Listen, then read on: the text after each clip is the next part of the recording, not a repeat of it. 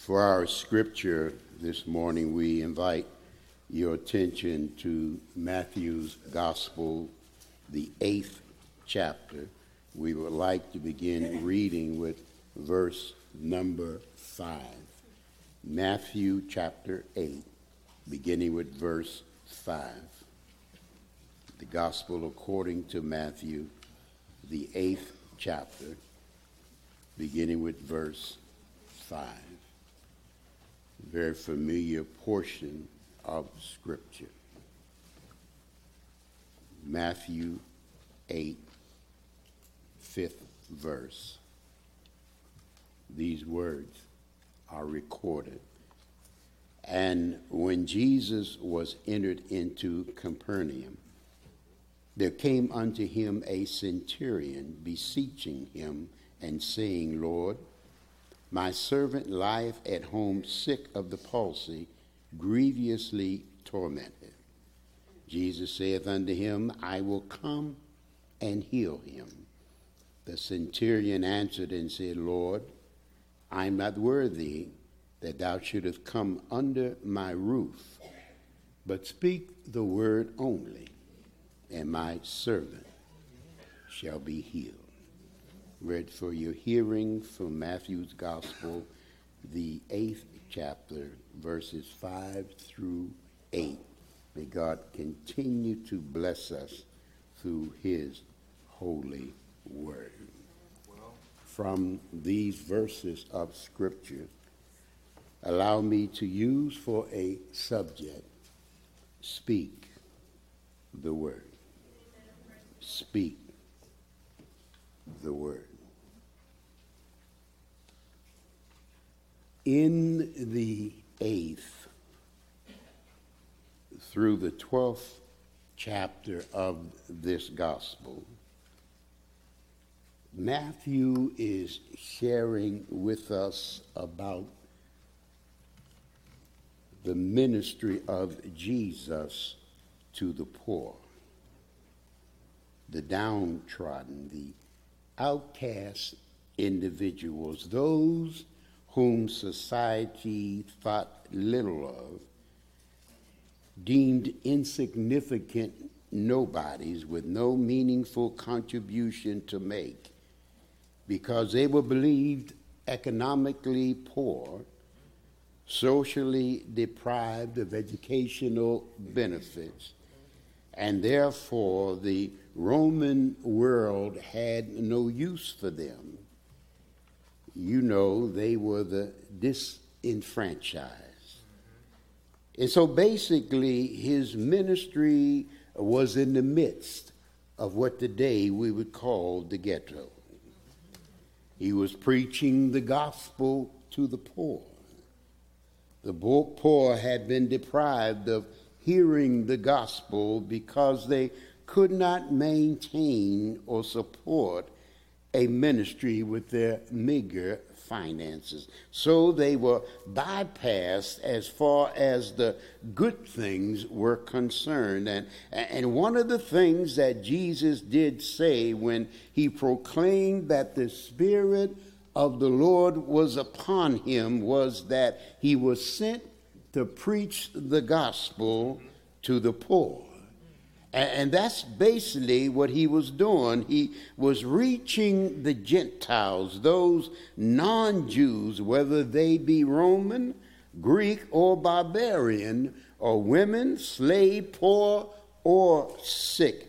During this time of the Roman Empire, it was believed that these were the minorities because they had little purchasing power or even no political clout. But in reality, they were the majority because there was more of them than there were pompous, proud Pharisees and strong military Romans. So in our text, we see the Lord himself ministering to the Gentiles. You see, that's who the Lord is. That's what he's doing, talking and ministering to a Gentile, a slave and a woman. In the first 15 verses of this 8th chapter of Matthew, Jesus was ministering to the needs of someone who was considered to be on the so-called other side of the tracks. The centurion was a Gentile, an Italian believed, but he was not a Jew. Now in this 8th chapter, you can see that Jesus was not only showing mercy and compassion to a leopard, but also to the Gentile's servant in our text. And later on in this chapter, you'll find that he healed Peter's mother-in-law. But from this, you see that the Lord had no respect of persons, physical health, race, social status, or gender made no difference to him. He came to seek and save those which were lost. He didn't care how one looked physically, wasn't concerned about the color of their skin, whether they were rich or poor, whether they lived on this side of the tracks or the other side, whether they were male or female. He had compassion on people, seeing them as sheep having no shepherd. And he taught us that as far as the gospel and salvation is concerned, there is no boundaries or barriers when it comes to rendering help and aid to those who are in need. Jesus showed special compassion to those whom society disenfranchises. And you see, that's good news, because even today there are so many dropping through the so-called safety net of society. Our text shows hope. It shows encouragement. For when others have been locked out, the Lord brings them in. The scripture says that he has chosen the poor of this world to be rich in faith. In verse number 5, Matthew wants us to look at the ministry of the Messiah in the city of Capernaum. The word Capernaum means constellation, the place where supposedly one could get encouragement, help, or assistance, provided that one knew the right people or had the right background. But we shall find out that the name was far from what it really was. You see, it was a city that offered very little encouragement, no consolation or help, especially to the disenfranchised. To the rich, yes, to the educated, to the upper echelon of society, yes, but to the disenfranchised, it was not a city of consolation. It was a city of oppression. Capernaum was a political center, for Rome had its embassy there with significant troops. It was a city of opulence and prosperity, wealth, and even arrogance. This was because it was a commercial center for trade, fishing, as well as banking. It was an arrogant city because in Matthew 11, this same city Jesus ministered out of, he was now denouncing it in verses 23 and 24, when he said, "And thou, Capernaum, which art exalted unto heaven, shalt be brought down to hell. For if the mighty works which have been done in thee had been done in Sodom, it would have remained until this day. But I say unto you that it shall be more tolerable for the land of Sodom in the day of judgment than for thee. You see, the more exalted, the more blessed they were, the more lifted up in pride they became. You see, I've learned that just because you have Jesus in your midst, it is no umbrella of protection. You see, they were blessed to have God in the flesh. Jesus, the Messiah, the wonderful counselor, the mighty God, the everlasting Father, the Prince of Peace was in their midst.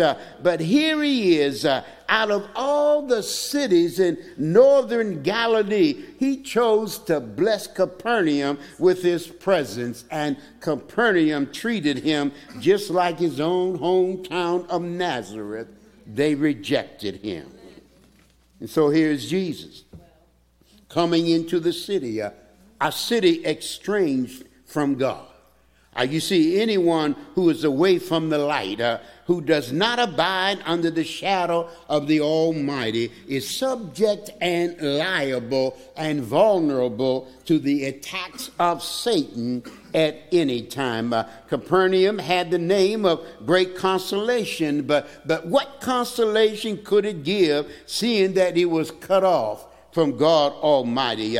When Rome was on the throne, when Caesar was governing this land, sickness, disease, slavery, and the mistreatment of women was the rule of the day. It was a society built upon the principle that might makes right, a city built upon injustice. And here is Jesus entering this city that was in darkness, that sat in the region and shadow of death.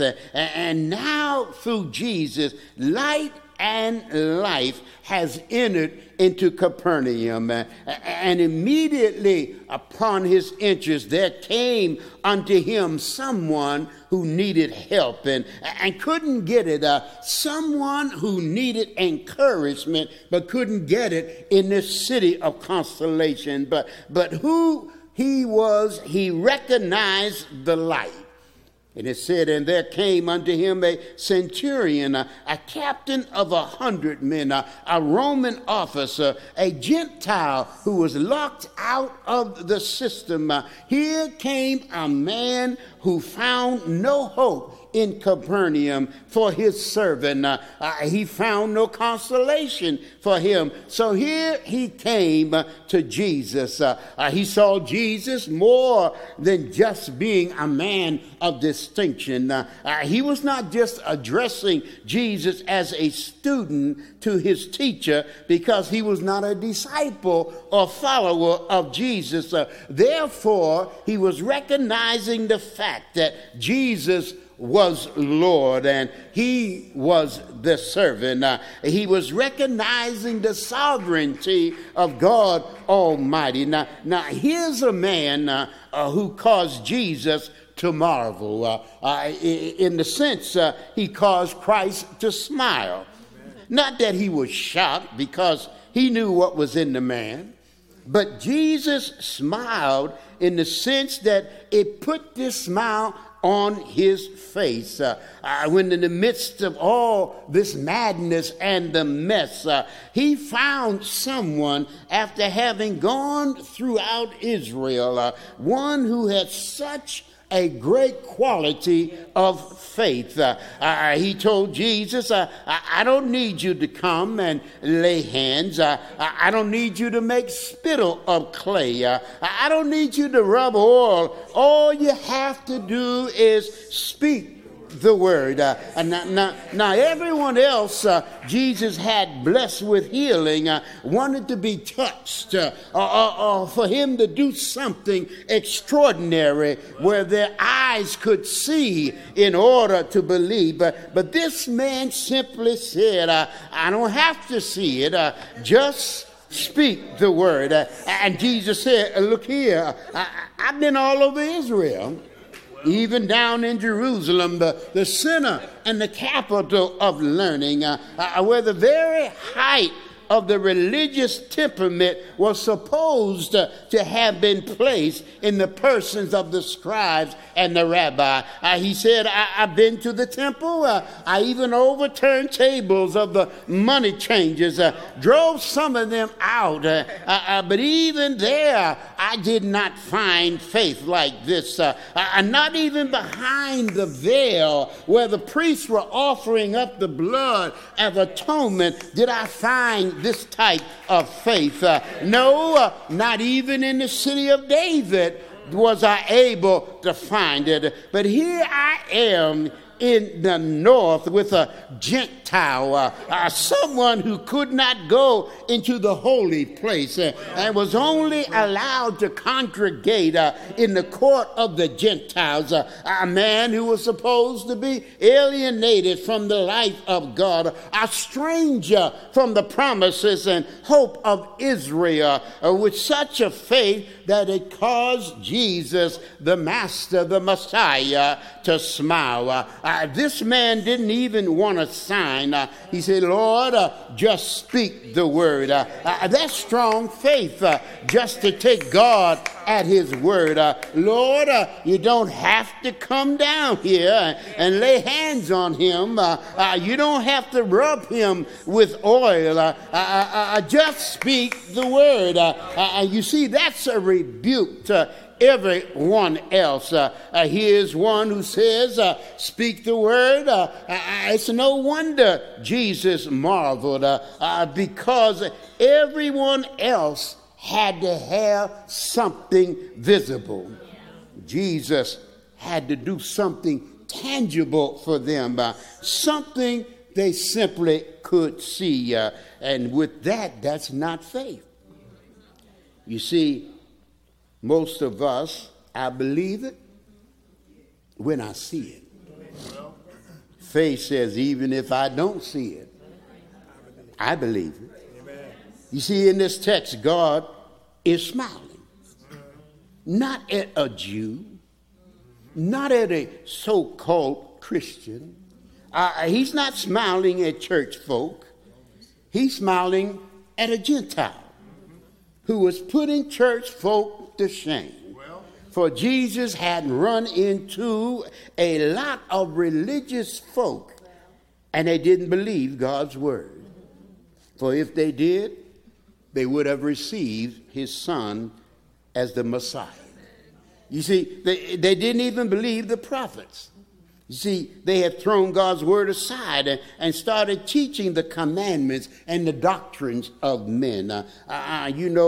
We talk about the word, but we'd be very surprised how few people within the church setting really believe the word of God.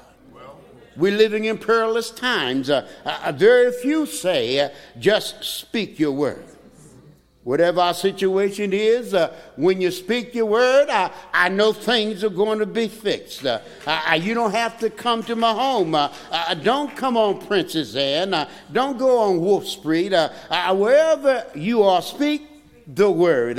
I know it shall be done. The centurion was saying, I'm disenfranchised.